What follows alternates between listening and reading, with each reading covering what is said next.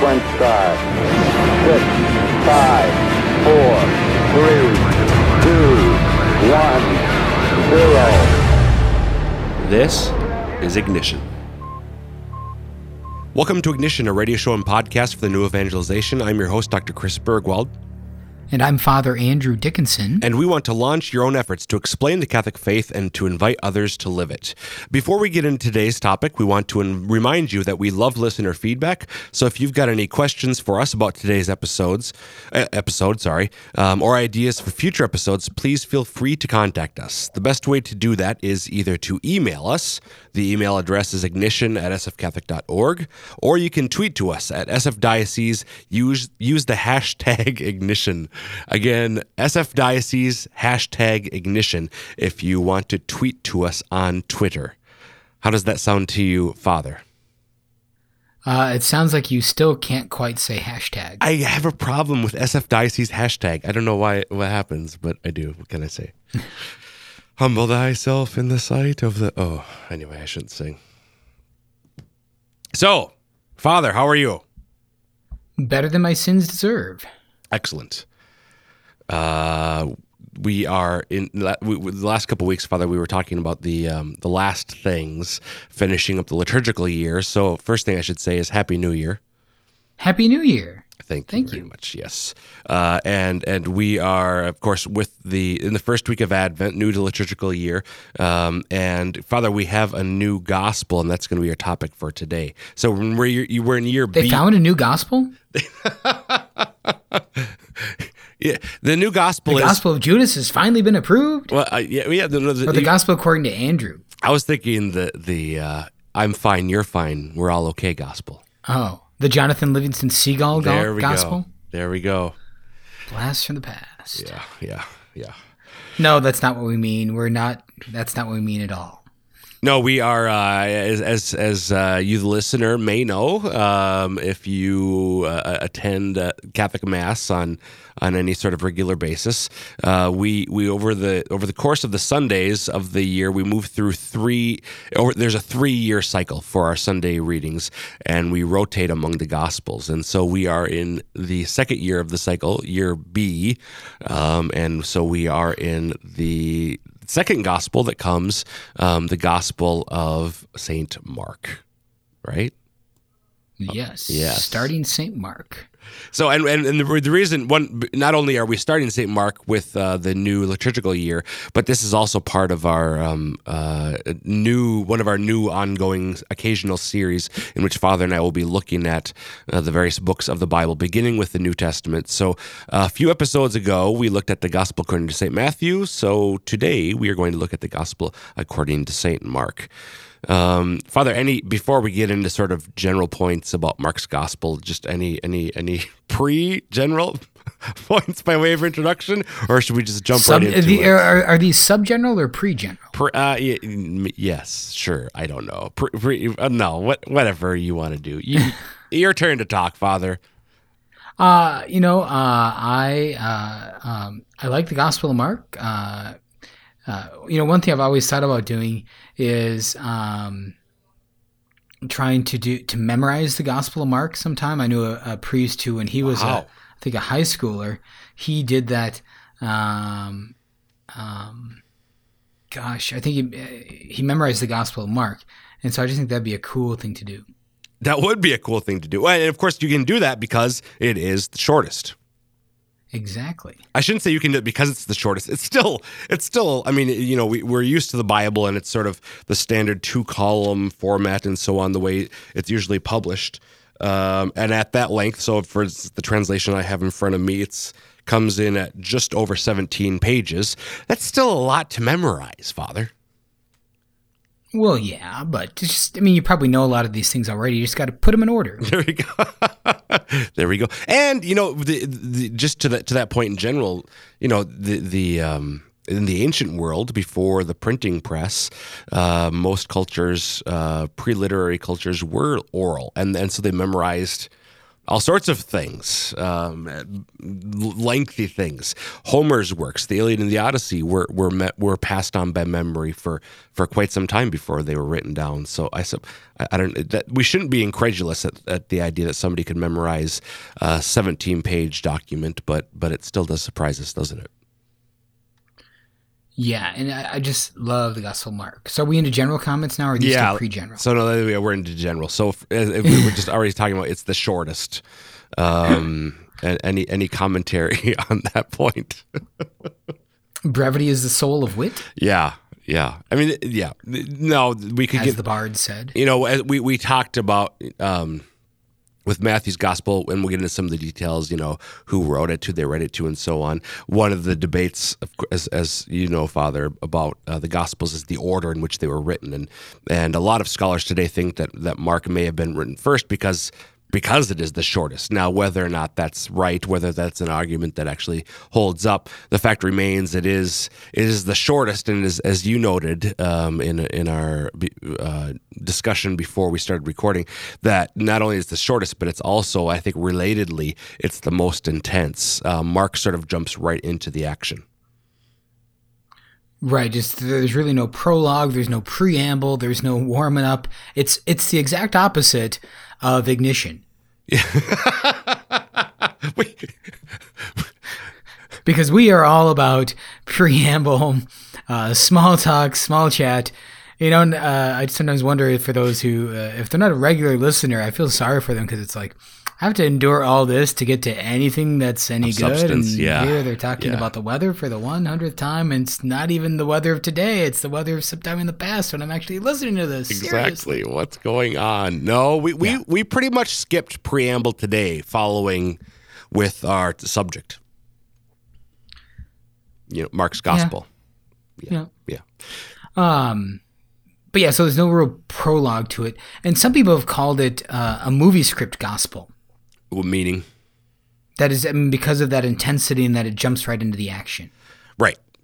Yeah. It's there's not. If you've read lengthy literary works, Father, did you ever finish? I think you did. What were you reading? Was it last year? You were reading Brothers Karamazov or something? Oh, yeah, I finished that one. No, what I haven't finished yet is Les Miserables. Oh, yeah, that's it. All 1,600 pages. Yeah, Les Mis, which begins with this forever-long prologue about Jean Valjean when he was young, or what got him in. Yeah, before that. Right. Yeah, anyway. Yeah. John, you're right. Mark's gospel jumps right into it. One of the things, and we both discussed this a bit. I'm struck as I'm reading it with a friend going through a study of Mark's gospel. I'm struck by the regular use in the certainly the first part of the gospel of the Greek word that's usually translated in English as immediately. Everything's immediately, and immediately Jesus did this, and immediately he said that, and it seems like every other sentence he's immediately doing or saying something. Right, that he's there's an urgency in that sense to the way Mark is writing, that he wants you to feel the urgency that he feels, I think, in that writing. Yeah, and that this goes into, and we'll give another example in a minute, but I remember talking with the question of translation, because not all translations obviously translate passages the same way. Unfortunately, the translation we hear at Mass from the New American Bible, Father, doesn't always translate immediately, so that sense of urgency is sometimes left out, isn't it?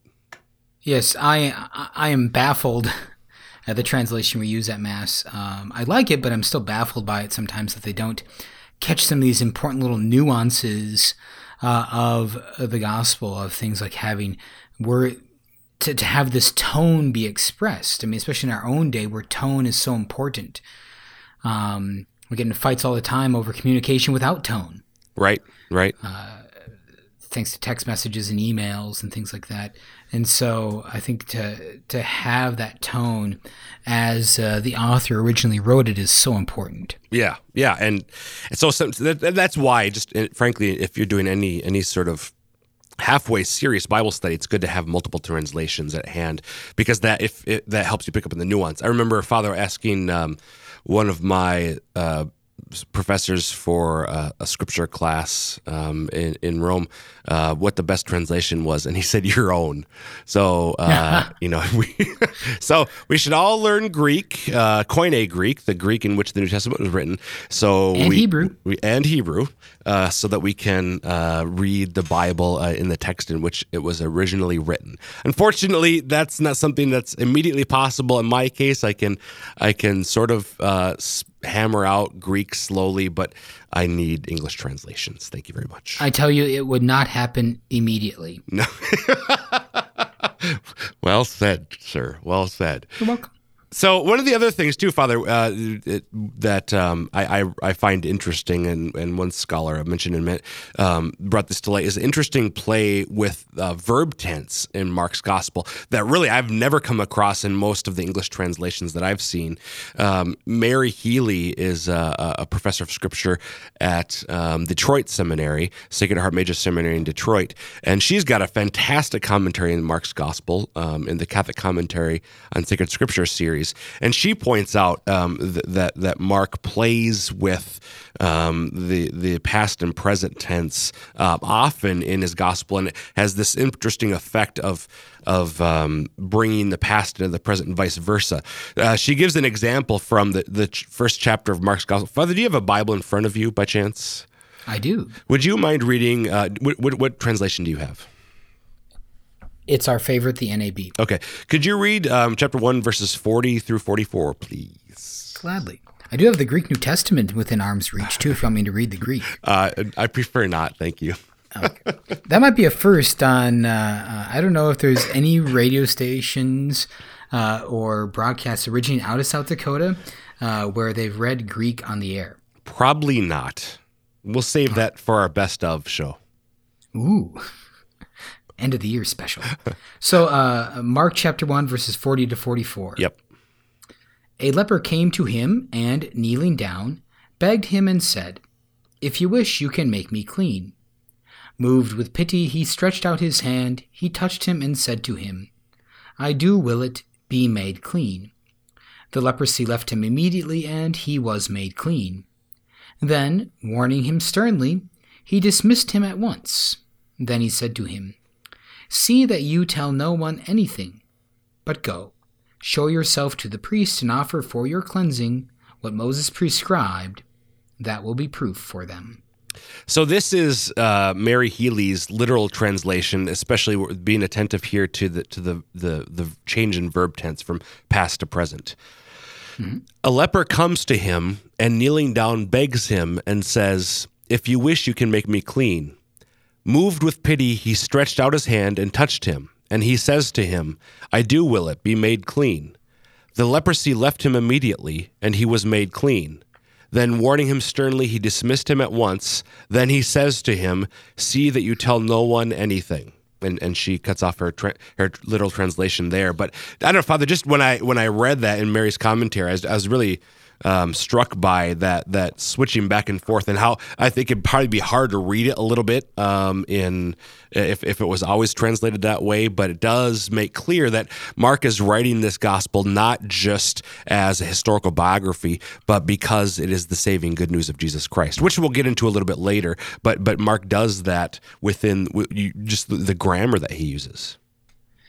I think also we might also think about the fact for Mark of the very clear notion that these things are still being done by Jesus through his body, the church. Right, exactly. Yes.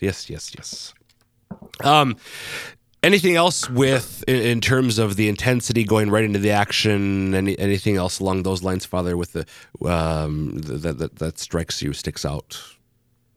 Nope. Okay. So the other thing too, and we looked at this with Matthew's gospel, the question of the authorship. Of course, as with Matthew's gospel, the author of Mark's gospel does not identify himself as Mark.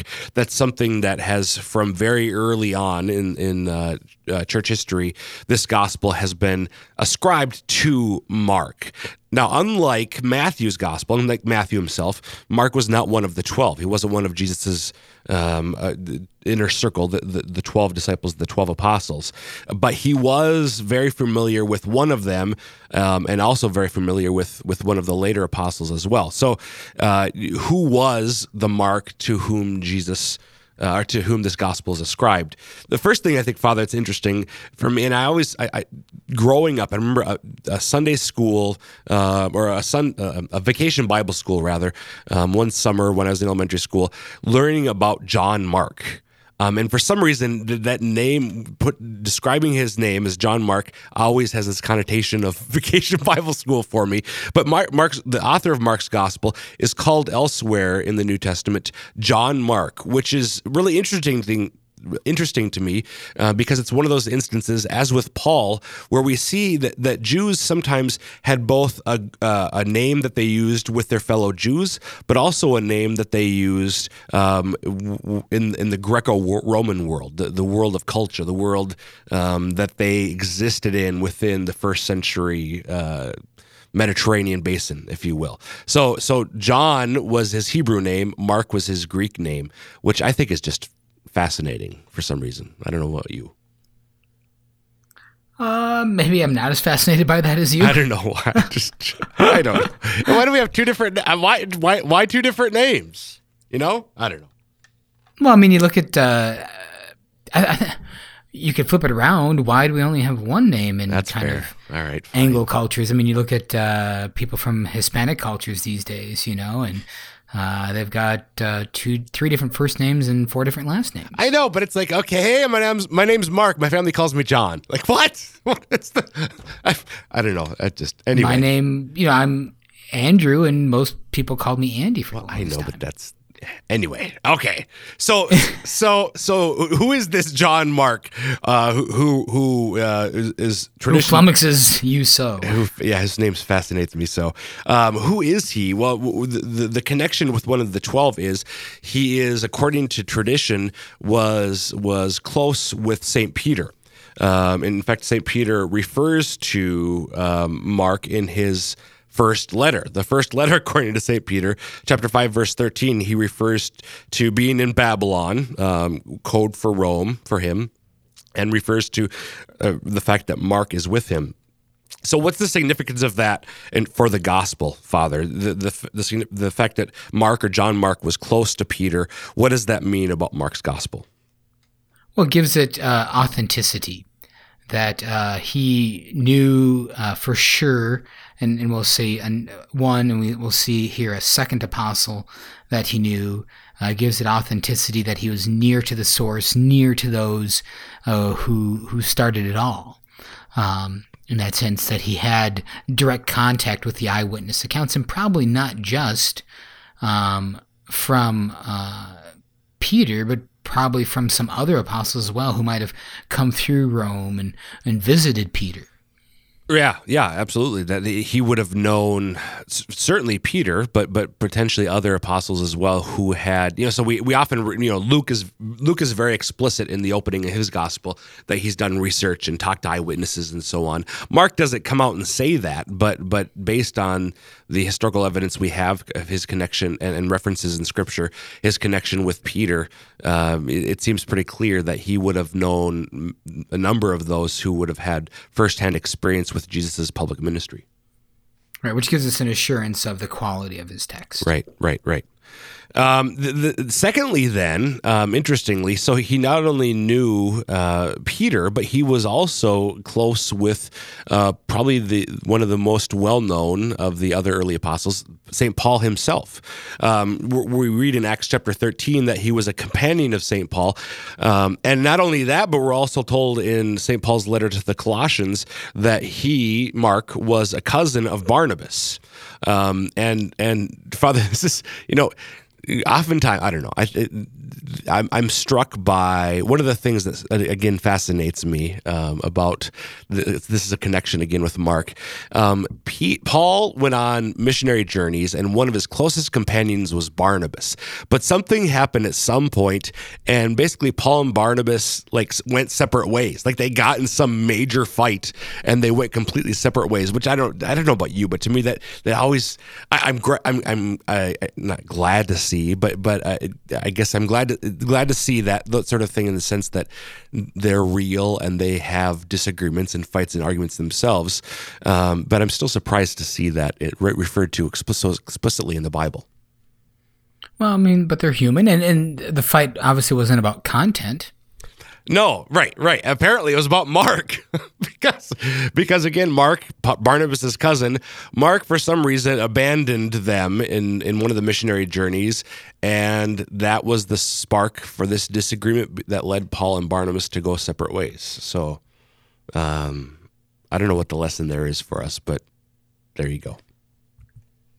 Sometimes things just have to switch. Yeah, exactly. So, all splits aren't moral catastrophes. There we go.